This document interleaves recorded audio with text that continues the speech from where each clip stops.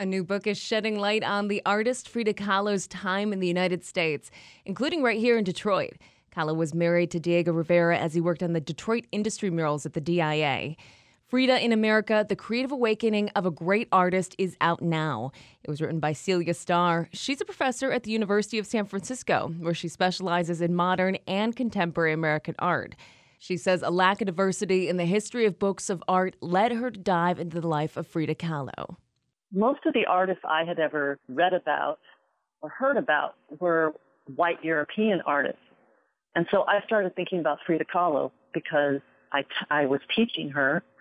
And I thought, oh, this would be fascinating because she's a Mexican artist, but she's living in the United States between 1930 and 1933, this very tumultuous period of our history in the United States, but also a tumultuous period for Frida, and where she ultimately makes major breakthroughs into her style and also the subject matter she focuses in on. And so that really is the starting point then of thinking about this as a book.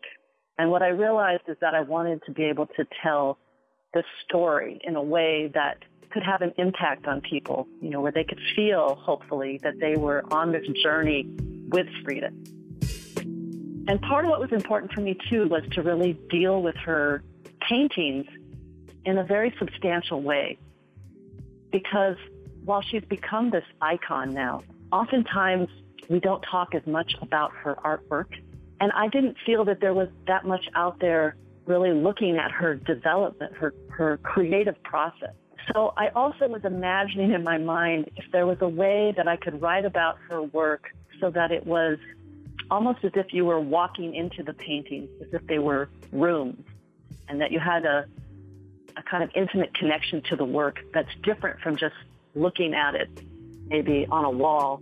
The context is so important of when these works were being made and what was happening in her life. So let's kind of get into that era that you cover in this book. Can you set the scene politically and socially? What was happening on the ground in 1930 to 1933 in Detroit and in the United States? And what was the social status of Diego and Frida at that time? Between the period of 1930 and 1933, when they're in the United States, the economy is getting worse.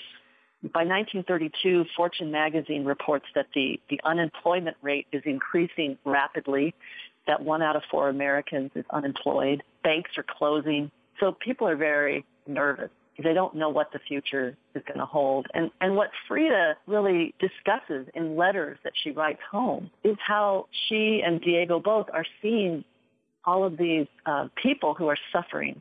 First off, she sees people in line, waiting for food, bread lines.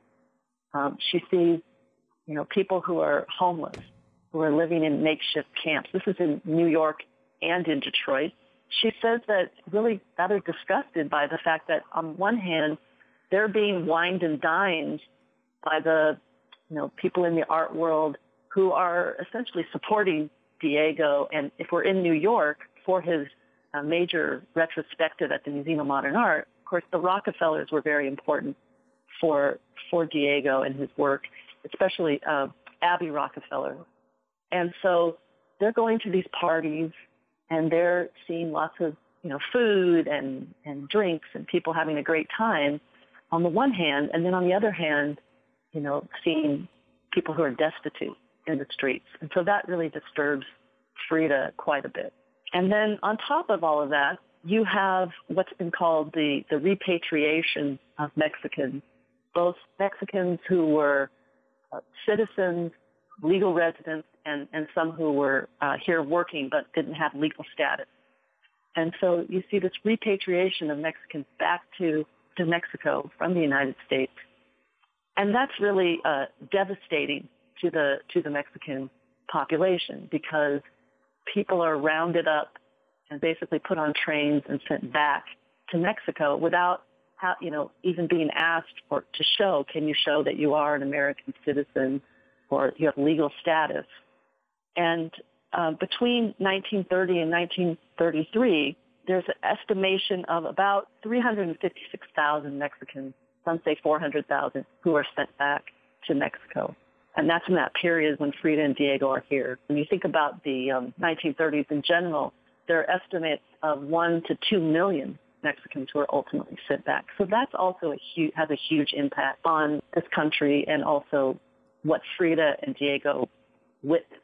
And Frida actually ends up taking the train from Detroit back to her home in Mexico in 1932. And so I wanted to really look at that journey back and to talk about that and what it was like for her, because it's at this time when you have repatriation taking place. And also, of course, it's devastating for Frida because she's going back to Mexico because her mother is really ill. How does that play out in her work visually during this time? Frida's very disturbed, yes, by all these things that she's experiencing. And so when she leaves New York in 1931 and is going to Detroit, she is pregnant. And by the time she gets to Detroit, then, Detroit was actually one of the hardest hit cities in the United States at that time. Something like 50% of Detroiters were unemployed. And this was apparently like double the national average according to the U.S. Census. So it was considered one of the hardest hit of 19 cities. And again, so Frida is seeing all of this turmoil in Detroit. There had just been a Ford hunger march about a month before she arrived, where workers and unemployed workers, laid off workers for Ford Motor Company were essentially marching, asking for food. They're asking to have some relief because there was no unemployment at that time. If you got, laid off, you were laid off. You were out of luck. So they're marching, and in this march, Ford has his private security open fire, and 4 people were killed. And so, when Frida arrives in Detroit, it's in even worse shape in many ways, probably than New York was. And at the same time, she's pregnant, and she's feeling all of these different things about the pregnancy, according to letters that she's writing, and particularly one letter to Dr. Eloester, a good friend of hers in San Francisco. And she seems to be quite ambivalent about having the child because of various things. First, her health. She had various health issues, problems with her spine, problems with her leg. Her father had epilepsy. She had concerns about that getting passed on to a child. She was worried about whether she could withstand the pregnancy, what would happen in terms of delivery. She was worried ultimately about dying. And so all of that's churning inside of her. She decides, I think I should have an abortion. She talks to Dr. Pratt at the Henry Ford Hospital about it. He gives her quinine and castor oil to ingest, and she thinks she has a miscarriage, but she doesn't. So she's still, going through all of this emotional turmoil. Finally, she decides, okay, maybe I should have the child. I'm gonna go forward with it. But then she ultimately does have a very, what's described as almost, again, could be a near fatal, it's not clear, miscarriage, but we know that she was hemorrhaging quite heavily and had to be taken to Henry Ford Hospital. So it's while she's in the hospital recovering from this miscarriage that she starts to draw, and she draws several important images, but one is the basis for one of her major breakthrough paintings called Henry Ford Hospital. And so you see Frida on a hospital bed, essentially, placed in this desolate landscape with the Ford River Rouge factory in the background. And then Frida is on this bed. She looks very small. She's nude, and she's hemorrhaging in the bed with the white sheets. And then she has these red strings attached to these various objects. One of them is her child that she has, miscarried, and then various other objects. And so it has this almost otherworldly look to it. And she is, in part, basing it on these retablo paintings that were done in Mexico, small paintings on tin, created by artisans who were not trained as artists in the art schools, and who would sell them in the markets to people who had a family member who was supposed to die, say was in a bad accident, but survived. And so they want to give thanks to, say, Christ, to Mary, maybe a particular saint, for intervening and saving their loved one.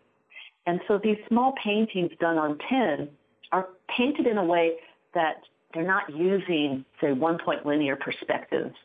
And so they have also this look to them that is not, it's not coming from an artist, again, who's trained in an art academy going back to, say, a European tradition. And so Frida loved these paintings, and I think she saw them as connected to the people of Mexico. And so she wanted to create in that kind of a style. And so in this painting, you have that kind of style that she's utilizing, and it's also painted on metal. But instead of having, a figure of, say, Christ in the painting, she has the Ford River Rouge plant. And so she's doing a lot here with this painting that I go into a lot of detail in the book about. So what we see here that's happening, that's different in Frida's work, is she's really trying to work out this style where it's rooted in all of these Mexican traditions, so the tableau painting, but also I talk about some connections to Aztec culture and an emphasis on blood. But of course, blood is also emphasized in a lot of paintings of Christ, for example, in Catholicism. And so the style is very much rooted in her Mexican, upbringing, but also the subject, of course, is coming out of what happened to her in Detroit. So the subject is clearly from Detroit, Henry Ford Hospital, but all of the influences of her style come from Mexico. Second, what's important here in terms of the subject matter, by showing a woman bleeding on a bed, nude, having a miscarriage, this was unheard of in Western art. You just don't see these kinds of images. And so this, what we might call taboo subject matter, particularly connected to a woman's experience, that was all very new. So she's really coming into her own, both in terms of developing her style and focusing on subject matter that was, again, what we might consider taboo.